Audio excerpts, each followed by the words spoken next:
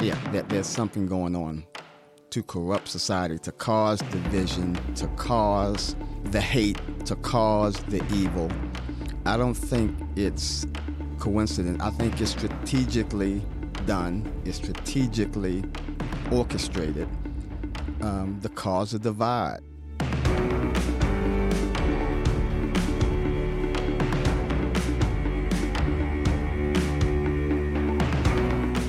Welcome to Insights, the podcast of Forerunners of America, where we are here to warn the nation and help you respond in faith. And we've got quite a topic today. I want to introduce my guests in just a moment, but we're talking about responding to racism, and it's not going away. This is a big thing. It's been in our nation for a long time, really since the founding of our nation, but really explosive here even in the last year. And so we want to talk about this, a little bit of warning, but especially responding in faith and understanding this issue. So that's what we're doing today. And I just want to remind everyone that you can find us also on Spotify, SoundCloud, and Apple Podcasts, as well as right here on the YouTube channel, Forerunners of America. So here we are, the Insights. I want to introduce my guests, and first, welcome Gary McCallum. Thank you. It's glad to be here. Yeah, and Gary, just tell us a brief bit about your background, like where you grew up, and just real briefly tell us who you are. Grew up in Baltimore, Maryland. Lived there until my freshman year of college. Then I moved to Southfield, Michigan. Spent quite a bit of time there. And then relocated to Mishawaka, Indiana. I've been in Indiana since the year 2000. So 21 years I've been in Indiana. And a lot of people probably aren't familiar with where Mishawaka is. Can you kind of help us with Mishawaka is a sister city to South Bend, Indiana. South Bend, you may know that based on Notre Dame. Yes. Even though I'm not a Notre Dame fan. Go Blue. You can say that here in the studio, but don't say it out there because there's a lot of Irish fans out there. Oh, is it? Wow. Yeah. In Michigan. Wow. Well, Southern Michigan. Michigan, okay. Yeah, and so forth. And then I want to introduce somebody who's familiar to the Insights podcast, and that is Eddie Ruiz. And Eddie, welcome. Thank you, Dave. It's great to be back. And Eddie, just tell us briefly about yourself.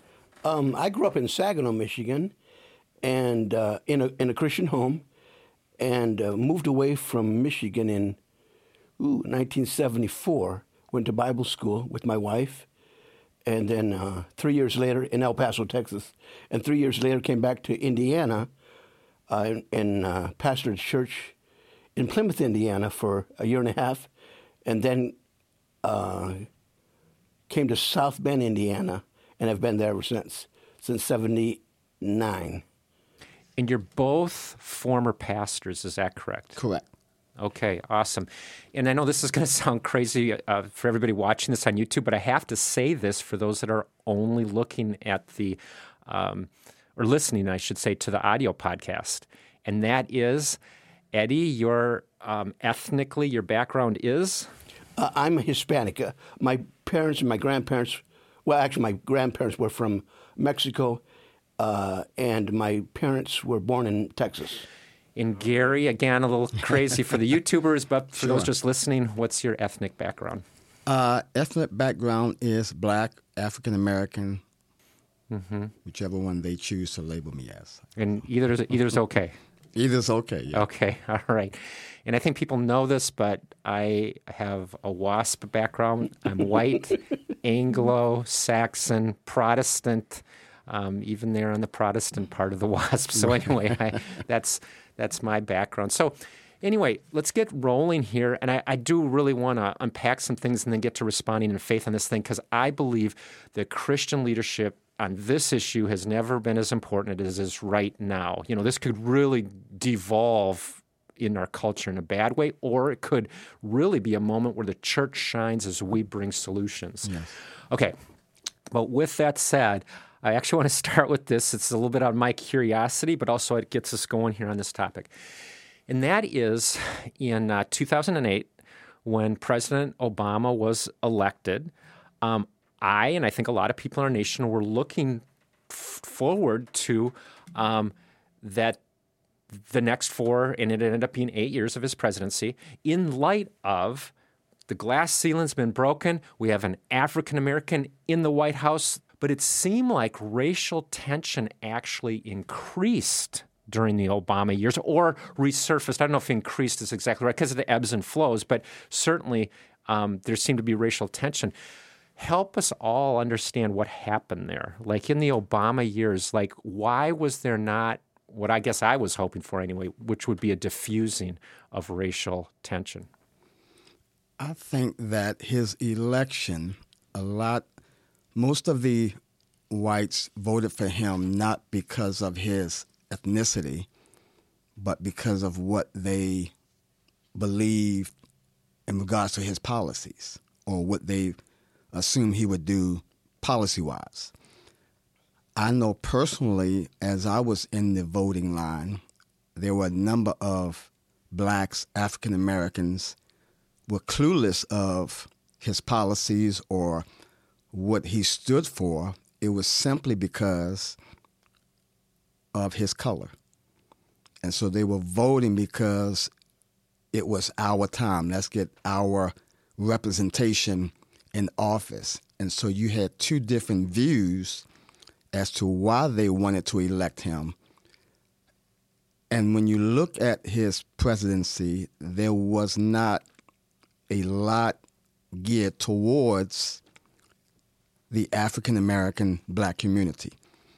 And so the racial confrontation was still there because of the reasons for why they were putting him in office. Mm-hmm. And so I think that that's partially because of it. And when you look at his election, a great deal of whites voted for him. Mm-hmm. His second term, less blacks, still more whites. And so to say that it was racially motivated on the whites' part is not my understanding. Mm-hmm. It was because of their policies, what they thought he would bring greater to America, whereas the blacks had a different spin on why they wanted to vote for him. Just real quick, I didn't know that. You're saying that second term. The second term. In his election, you had said less blacks voted? Less blacks. There were not as many. Why was that? They were no longer interested. He was already there. So they achieved history. So the first presidential term, it was pretty much about history. There were some blacks who did not believe in his policies and what he was going to do, but because of what it represented history-wise, mm-hmm. they voted for him. I remember listening to a few, they had their own talk shows and programs, and they were like, I don't agree with his policies, but this is history right here. Mm-hmm. And so their motive for voting was based on history and not based on policies or what would be done for the country in the future. Mm-hmm. His theme was hope and change. Yes. And that hope and change really resonated. Yes, it really did. And especially the first term, it really resonated. Especially term, in an ethnic minority. Absolutely, okay. Absolutely. Yes, absolutely. And then when things really didn't change as far as racially, in fact, they got it more highlighted. There was some disappointments. Okay, so I've had obviously a lot of friends from different backgrounds, skin colors, so forth, during my life. And, I count a lot of these people great friends. I always got along these kinds of things. But sometimes when they told me things that happened to them because they believed it to be their skin color, and I have no question that this is going on. Obviously, it's going on. But sometimes they describe things that actually happen white on white. Right. like I was overlooked for a job, okay? Well, of course that can be skin color, but almost every white person I know, their white boss overlooked them for a job. Like it's not all racism, but I would really like to hear from you guys. Do you have examples from your own life? Like it's not that kind of a thing, but this was really you observing racism in your background? Like, it's not explained away, whatever. I mean, you observed racism, and it could have been yourself personally or a family member or whatever. But like, I just think this is helpful in the white community for us to hear an actual example. I'll give you an example. And this happened probably about maybe 8 years ago. I went into a balloon store, right, where they sell balloons naturally. And there was a lady in front of me, and she purchased her balloon with a credit card. And no problem. And so I purchased mine with a credit card. And he said, I need some identification. And I looked at him. This woman in front of me, who I'm assuming was white. Yes, she was white. I'm sorry. She was white, paid with a credit card. And so for some reason, that really, I was offended. I said, wait. And I told him, wait. The woman in front of me paid with a credit card, and you didn't ask her any questions, and now you're asking me for identification? Mm-hmm. What's that about? Mm-hmm.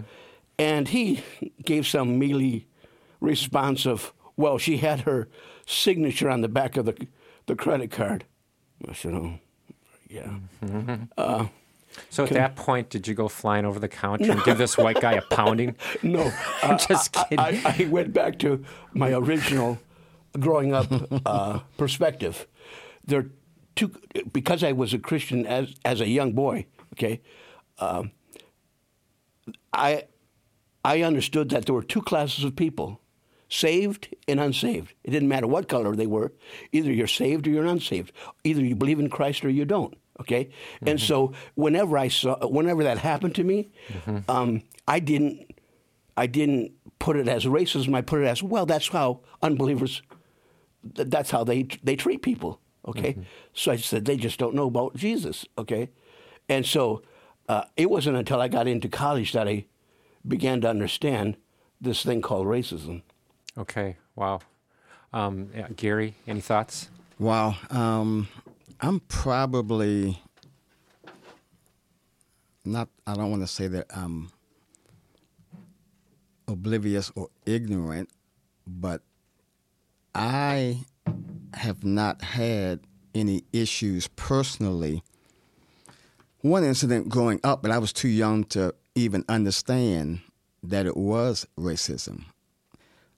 I don't have, my filter isn't racism. Mm-hmm. And so everything that comes in doesn't get filtered through racism. Mm-hmm. I was maybe 6 or 7. My dad had his own janitorial business. He got a contract to clean. When they would build new apartments, we would clean them.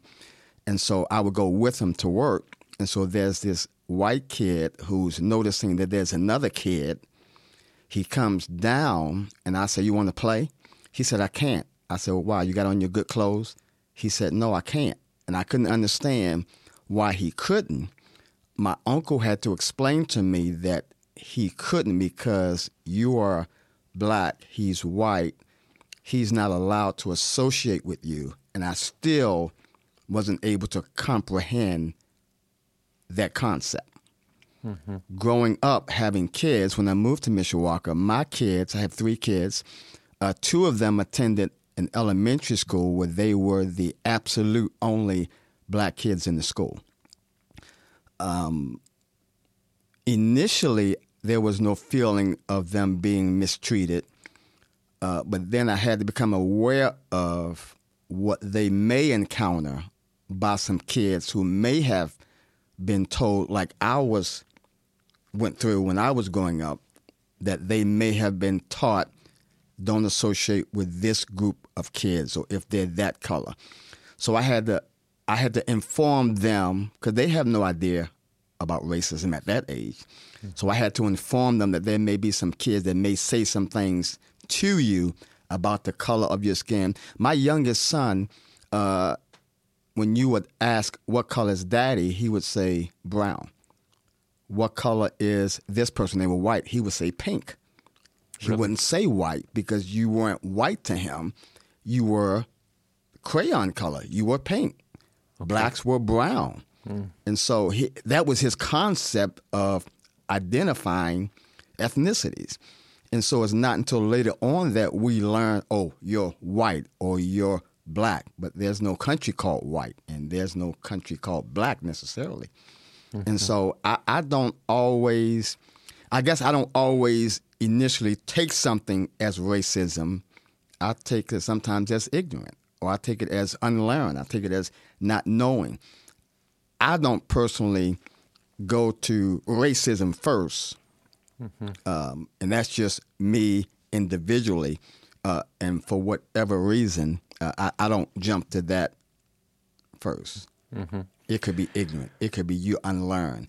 It could be you were taught that and don't know the truth. Right. And it can be, like I was highlighting a minute ago, it could be that it's just perceived. And so forth. With that said, and not wanting to just, stay on certain topics, Yes. I got to ask this too.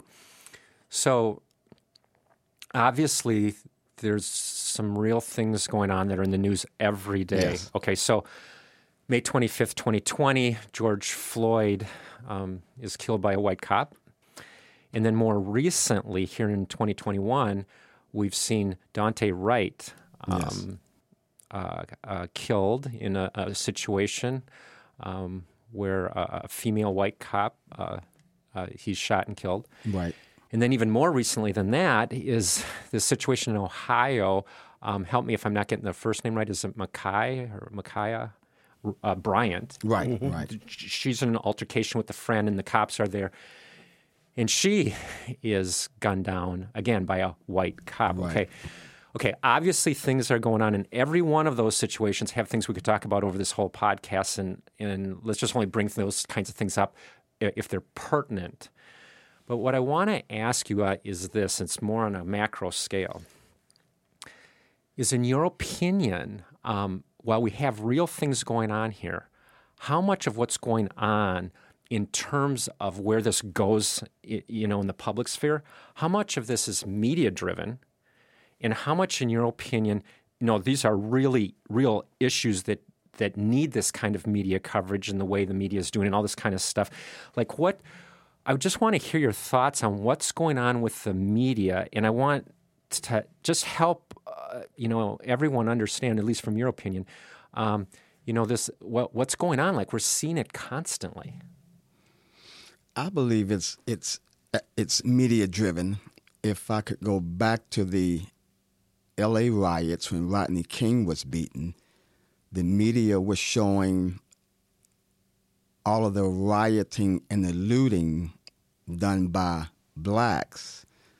But when you looked at the statistics of it, there was another ethnicity that was doing more looting and rioting than the blacks, but they chose to tell the television of blacks doing it. And so I believe that media does have to bear some of the brunt of it when they're only reporting certain aspects of blacks being murdered, but then won't highlight other aspects of blacks being murdered. And so it is selective reporting, selective media stories that they will tell or that they will show. Yeah, they have a narrative that if this helps boost the narrative, then they'll focus on it. But if it doesn't help speak about the narrative, then they will not report it. Black on black crime, or a black policeman. Well, now all policemen, whether you're black or white, they want to defund all police. Yes. Yeah. Defund all police. Yeah. They want to defund all police until they need the police. You're right. Right. We're all of a worried. sudden, Yeah. And so, Doing a right. horrible job. And so you had a black congressman who wanted to have a rally to defund the police, but then she had to have police protection to talk about defunding the police. And so they wanted to fund it to the degree that it corrupts society, but yet I still need that police protection. You just said corrupt society. There's actually something intentional going on to corrupt society. My perspective is there's something going on to corrupt society, to cause division, to cause the hate, to cause the evil. I don't think it's coincidence. I think it's strategically done. It's strategically orchestrated to cause a divide, to cause separation, to cause hate, to cause one race to be against another race and another race to be against this race. Mm-hmm. Well, I believe part of responding in faith, which we are going to get to today, more so, responding in faith, part of it is to be discerning. Yes. And using the Word of God to help us in that discernment. But like if we're just drinking in all this that the media is putting out there, this is craziness. And I think that there's a significant portion anyway of the body of Christ that is doing this, whether it's white people that are just adding to the whole thing by, showing up at whether it's peaceful protests or violent protests, but many of people are white and they're buying this from the media and it's feeding this division, what you're talking about. Or it's in the African-American community or other ethnic communities like that are listening to the media and rising up going, yeah, this is that bad and we need, this to go on. It's like either way, this thing can get fueled. And yet we want to say there's a real issue where racism needs to be purged from, I would say, from our own hearts first, from within the church first. And that's part of responding in faith. And then as much as the church can influence broader culture, we need to purge racism. We're not minimizing that, but it seems like there is something else going on. And it requires a biblical faith, I believe, to respond to it and actually provide leadership. Anyway, go ahead, Eddie. Dave, I heard a phrase that was true when I heard it back in the 90s.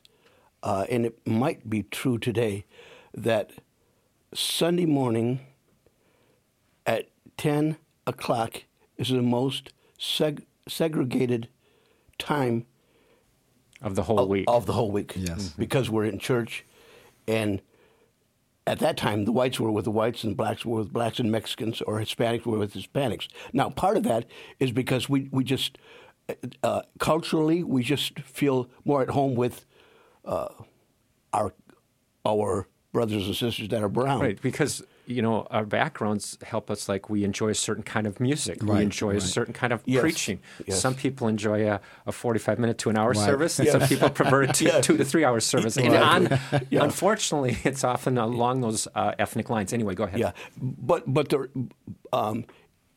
there are segments of our society, even in the church, that are not real open to other ethnicities visiting their church. I'll give an example. I was invited to preach at a church in Michigan. I was home for the weekend in my hometown, and I went to my mother-in-law's church. She attended a white church, I'll say it that way. And so I preached, and then after the service, they had a little meal, right? And so my son was probably about 11 years old, 10, 11 years old, maybe 12. And the pastor's son was about that age, okay? And you know how kids are. They want to be the first in line, and so they were jostling to be who would be first in line. And the pastor didn't know that I was behind him. But the pastor, when he saw his son and my son kind of jostling in line for who's going to be first, I heard him say out of his mouth, "Don't let that spick push you." Wow. Dave, it absolutely stunned me. I was stunned. I was frozen. I didn't know what to say. And I said, "Wow." Yeah, right here in the church. Right here in church. Right in church. It was a church. It wasn't of my denomination, but we believed, we had similar beliefs and everything. And I'm thinking, whoa. Yeah, leaked out in the buffet line of all things. So, yeah. And so that does happen. I'm not saying it's prevalent, okay, or it's predominant, but it does happen. Right. Okay. So just circling back a little bit, and then we're going to just shift here into what the Bible has to say and what advice you guys would have in terms of helping provide leadership in the body of Christ. But I don't believe that leadership should come from Black Lives Matter, and I want to circle back on this. And Gary, it's actually related to a conversation you and I had many months ago. And it was like you were highlighting to me the situation in Chicago over a weekend, and in the black on black violence. I don't know if you remember, but I think you threw out a percentage to me of like, yeah, there is white on black violence, but there was black on black violence was, I don't know if you remember what that percentage was. I don't remember the percentage, but I had recently looked at a statistic, and I think it was between 2017, I don't have the right dates, but it was a year span of police shootings. 1,685 whites were shot by police. 985 blacks were shot by police. 609 Hispanics were shot by police. And so there is, because of media, the concept that more blacks are being shot by police than any other ethnicity. But because the whites being shot by police isn't projected on the television screen, then the vision that they tell you is not always the actual fact that's going on. But here, I think it has to do, in that case, with percentages. Because predominantly, it's the white society that, they're more population, right? Mm-hmm. And so naturally, they're going to be shot more. And that, I think, that's just my personal opinion. Yeah. Gary, can you give those numbers again? So it was whatever calendar year, but it was fairly recently in the last few years. But anyway, just what were those numbers again? Well, I believe that the whites that were shot by police was 1,685. Okay. Blacks may have been 985, and I think Hispanics was 609. Okay. So, but once you factor in what Eddie just said about there's more white people in general, like it's not, what you're saying, it's not that off in terms of... It's not that off, but you only want to highlight one ethnicity. So what's the motive behind only wanting to highlight one ethnicity getting shot? Why not highlight all the ethnicities that the police are shooting or murdering? Mm-hmm. So is it racial or is it police corruption? Or is it a combination of both? Right. If it's a combination of both, highlight also the police corruption in all of their corrupt shootings and murders. Mm-hmm. And so there's a number of those. It's, at least what I've read, it's not just police that are gunning these people down for no reason. Many times there's something aggravating the situation, and that's what they're trained to do. And I've also seen some pretty powerful information where black police officers killing other blacks. Anyway, there's a lot of data out there, and we're not getting the whole picture, and we should be.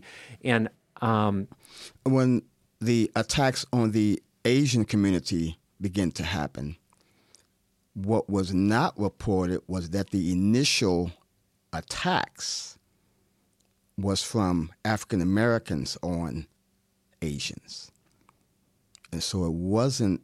And are these citizens or police? Citizens. But what began to be highlighted was the attacks from whites on Asians.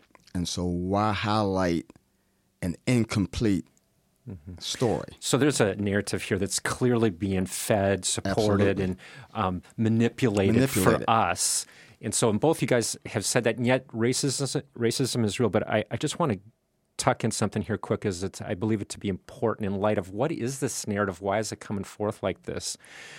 And going back to something we talked about the summer of 2020 in the midst of all the race riots, was the critical race theory is this theory that's being taught in our public universities, and even it's cloaked as sensitivity training, whether it's the workplace or it's in the government or whatever. But it's taken our culture by storm, and it's only increased here in 2021. Well, critical race theory, it's interesting because fundamentally it's a Marxist philosophy. Right. And what they did is they shifted traditional Marxist philosophy from a class warfare, meaning the business owners, landowners, the bourgeoisie, as they say, against the working class, the proletariat. Actually, it's the proletariat rising up under the according to Marx. They realize their plight as the working class, and they overthrow the wealthier class. Well, what they did is they shifted it because in America there's such a huge middle class. There's other factors like, there's just other factors at play where people have done okay, at least financially or whatever. Anyway, it's not working according to Marx's teaching. So they switched it from class warfare to race warfare. And that we're getting the certain narrative seems like it is going to stir things up continuously until we hate each other to the point where the powder keg blows. There seems to be this narrative that would lead us in that direction. However, go ahead. Let me stop you right there for a second. We just had our president give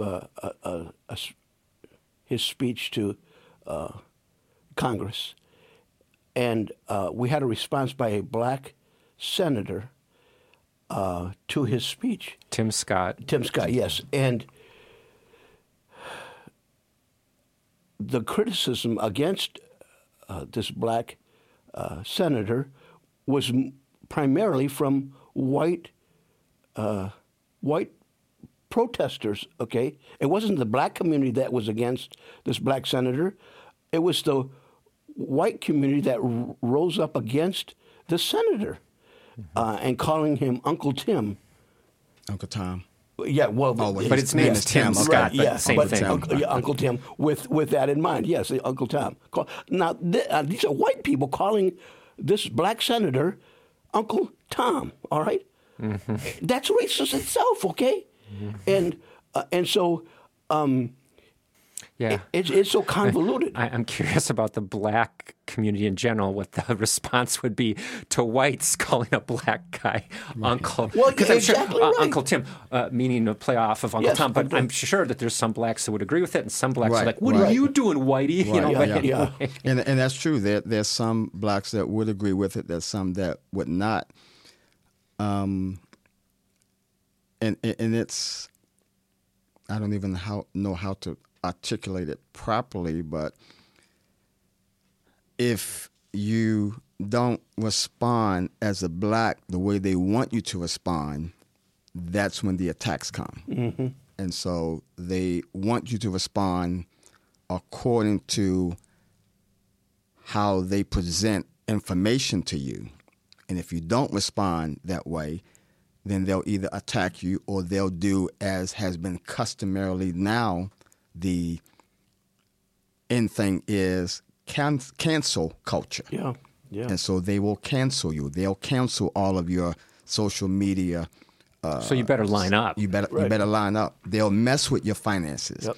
They'll deal with your businesses. And so and it's still a form of control and just a different form of racism. Groupthink. You could be a successful business owner, but if you don't line up with how we want you to line up, then we will attack your business, shut it down, get the health inspector to come in. This is very revealing, because what's going on then is we don't care if you are an ethnic minority. No. I don't care if you're the same ethnic color background as me. We're shutting you down because there's an ideology driven. It's not about liberating oppressed people as much as it's about driving this ideology that brings division. Right, yes. Okay, so we clearly have, both through the media, and I want to again include Black Lives Matter and Antifa, we've got some things that aren't right, okay? But nevertheless, in the church, we're allowing them to lead where we should be leading within the church. We as just the everyday Christian should be responding in faith according to God's word and helping bring true reconciliation and healing to this, okay? And so let's move into that. And, it grieves me that Christians in general, church leadership, whoever, that we haven't said more into this in light of what an inflammatory topic this has been over the last year.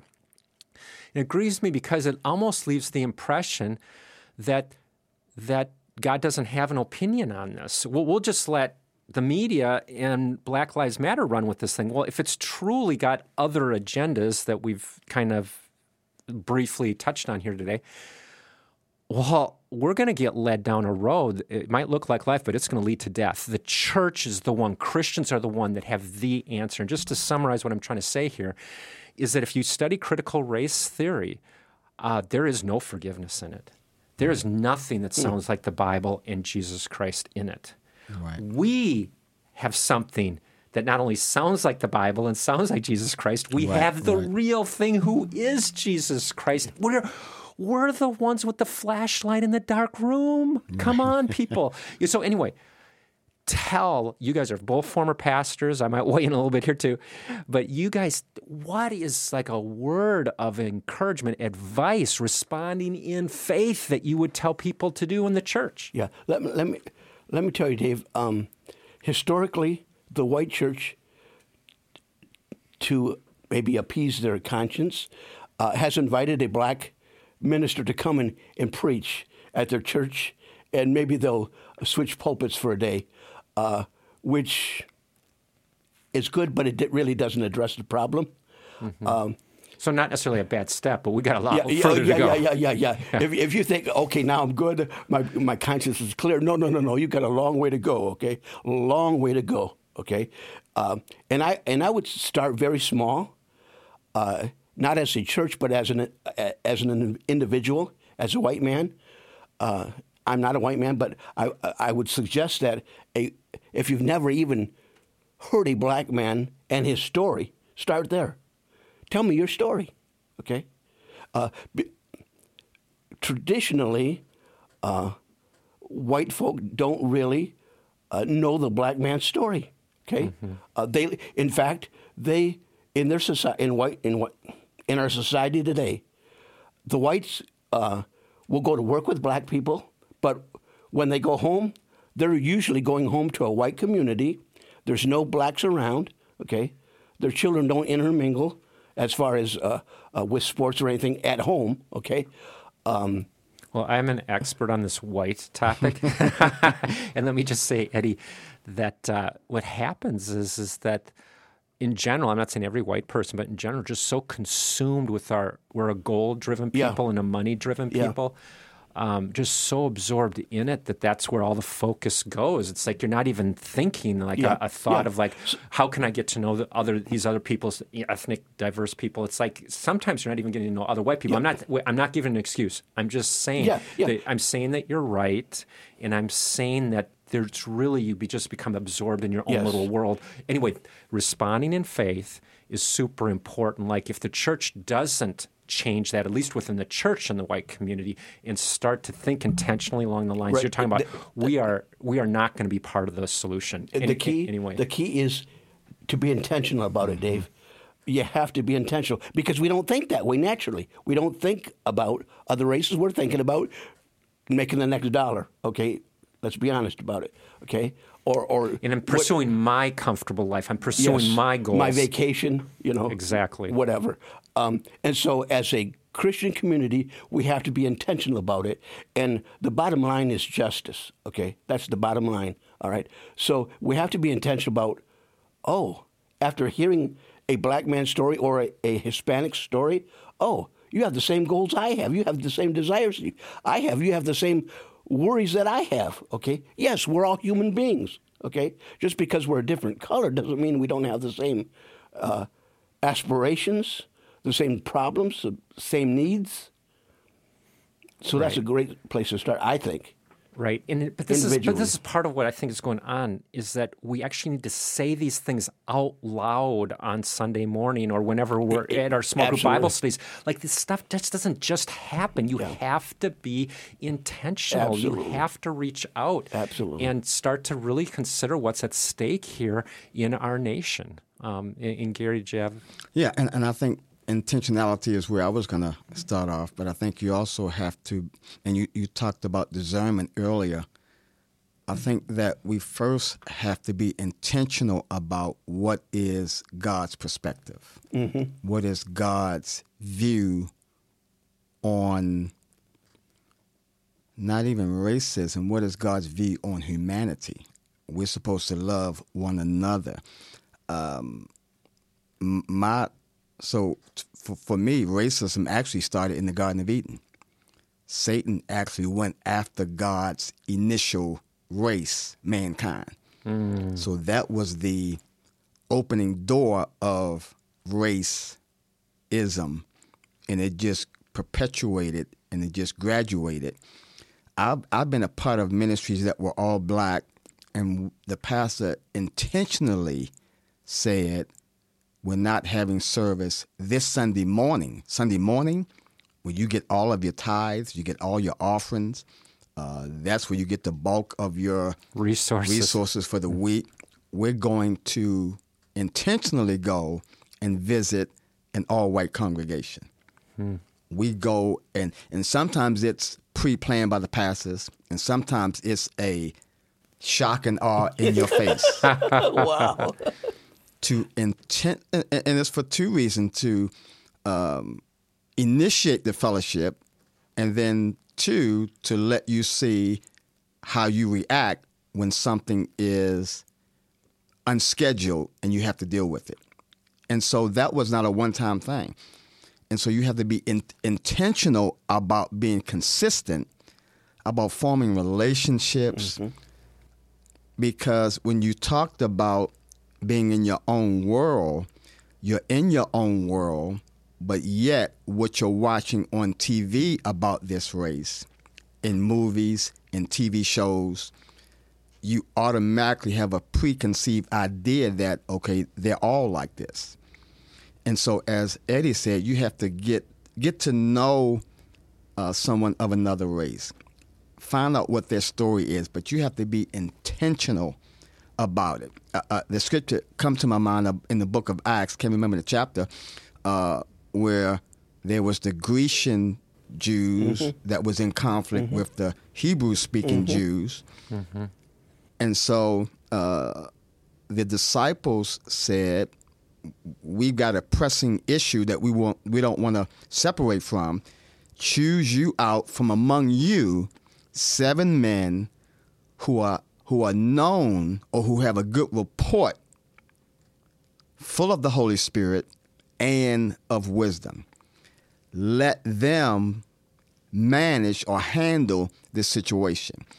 So clearly a racial situation. Clearly where racial one situation. group was being put lower than another group. And the church steps in and does what?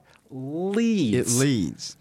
And it leads by setting the parameters as to who should then manage it, handle it, orchestrate the proper mechanisms to cause that to cease. And really practical steps. Practical steps. You specifically said there what they're supposed to do. Yeah, they're supposed to be men of good report. And so we have individuals that, so you, in talking about the church, saying it on a Sunday is not the same as acting it out. Well, I said my part. We need to do better with racists. Ooh, I said it on Sunday. That's it. But so you have to, let's put a plan in place. What can you put in place so that you are initiating and that you are being a doer of the word and not just a hearer or a proclaimer only? And again, back to that passage you just said, they identified the problem. In fact, people were complaining. They were complaining that these widows are being overlooked in the distribution of food. This is a big deal. And as a solution is brought, that solution is a big deal that caught the attention of the people around, and it helps the gospel go forward. Yes. So I just think there's some really amazing passages like that, but we need to go beyond the teaching, like you just said, of Sunday morning. Right. We actually need to do it throughout the week. Right. I do want to highlight that there's so many passages in the Bible in general, but now I'm thinking of the New Testament, that they don't begin with, Paul saying, no, I'm talking about racism do this. But there's so many passages while they don't have that introduction, they apply huge. Let me just read one quick verse from 1 Peter chapter 2, verse 1. It says, Peter is saying, rid yourselves of all malice and all deceit, hypocrisy, envy, and slander of every kind. Well, in this day and hour, in where we're living, where this is so inflammatory still, and it will probably for the foreseeable future, I don't see it getting better. I actually personally see it getting worse. That's a little warning to the nation and whoever's listening to this. But we can be the solution. We respond in faith. But to take a passage like that, where Peter's saying everybody should do this too, but highlight what is going on in this community, in our community, in this church community, what is going on where there's malice, meaning there's ill intent, and now we are talking about racism. How is this applied to ill intent towards another ethnic group? How is it going on where maybe there's been deceit or hypocrisy or envy of another group? And then it says, and slander of every kind. Slander is ruining the good reputation of somebody else. But now we're taking this verse, which applies to everybody all the time, but we're saying, okay, what are the implications here of this verse in a community where there's different races and the different ethnic groups are kind of hanging out with among themselves versus us with each other? Like, what does this mean for us? And then just preach into it, teach onto it, and then make sure that something's in place to live it and not just hear it on Sunday morning. Dave, that's where we really need the input of the Holy Spirit to guide us and direct us. As a pastor, I didn't think that way, and so I wasn't gearing my messages to deal with or to highlight racism in the community or even in our church. Okay, I came at it from a different angle, and so but because racism does exist, Holy Spirit, what do you want me to preach about this Sunday? Okay, because in some pastors, they have their messages planned out for the whole year, some for a quarter, some for a month, okay? They already know what they're going to speak about, and I'm not against that, okay? But I think we need to be led by the Holy Spirit, okay? And be willing to, that's not next week's message. Okay, well, you know what? Maybe the Holy Spirit wants to deal with something next week. And so lay our message to one side and deal with what the Holy Spirit is prompting us to deal with, to preach about, to proclaim. And Gary's going to get the final word, but before he does, I'm saying, and to say nothing when this is a biblical moral issue on the news, in the media, being pushed with a certain narrative every day, and it's not biblical, and we have critical race theory being taught in government agencies and in universities, and for the church to say nothing, this is negligence. Yes, it's wrong. It's not giving God's solution in the moment, and we're the ones with the solution. Okay, Gary, final word. And I think we also have to understand that you have churches that are congregationally led, which means that the pastor doesn't have the full authority or the full measure to sometimes even preach what he wants to preach. Mm-hmm. And you have to have those other pastors that are willing to suffer the persecution and the backlash to step up and to not just say, but to then declare and to put into action, this is what we're going to do. And so I think there are a lot of pastors who are afraid of the backlash, their members leaving, their members going somewhere else, and then those pastors who hold their position based on the congregation voting them in, voting them out. And so you have to decide which one is greater, my position or my position with God. That is a good word. And we need to step up. Our position with God is what matters. Don't restrain the man of God with the message of God. We have got to get out there, and we have to do the right thing. This is the church's moment. Don't let it slip away for two reasons. One, God won't be glorified. And number two, America is right now in a huge amount of trouble, and we need to bring the true remedy, what will truly heal hearts, cause enemies to become friends, because that's what Jesus Christ in the gospel does. So thank you again, Eddie and Gary. Very, very rich. And thank you for joining us today on Insights. We look forward to being with you again in the next episode.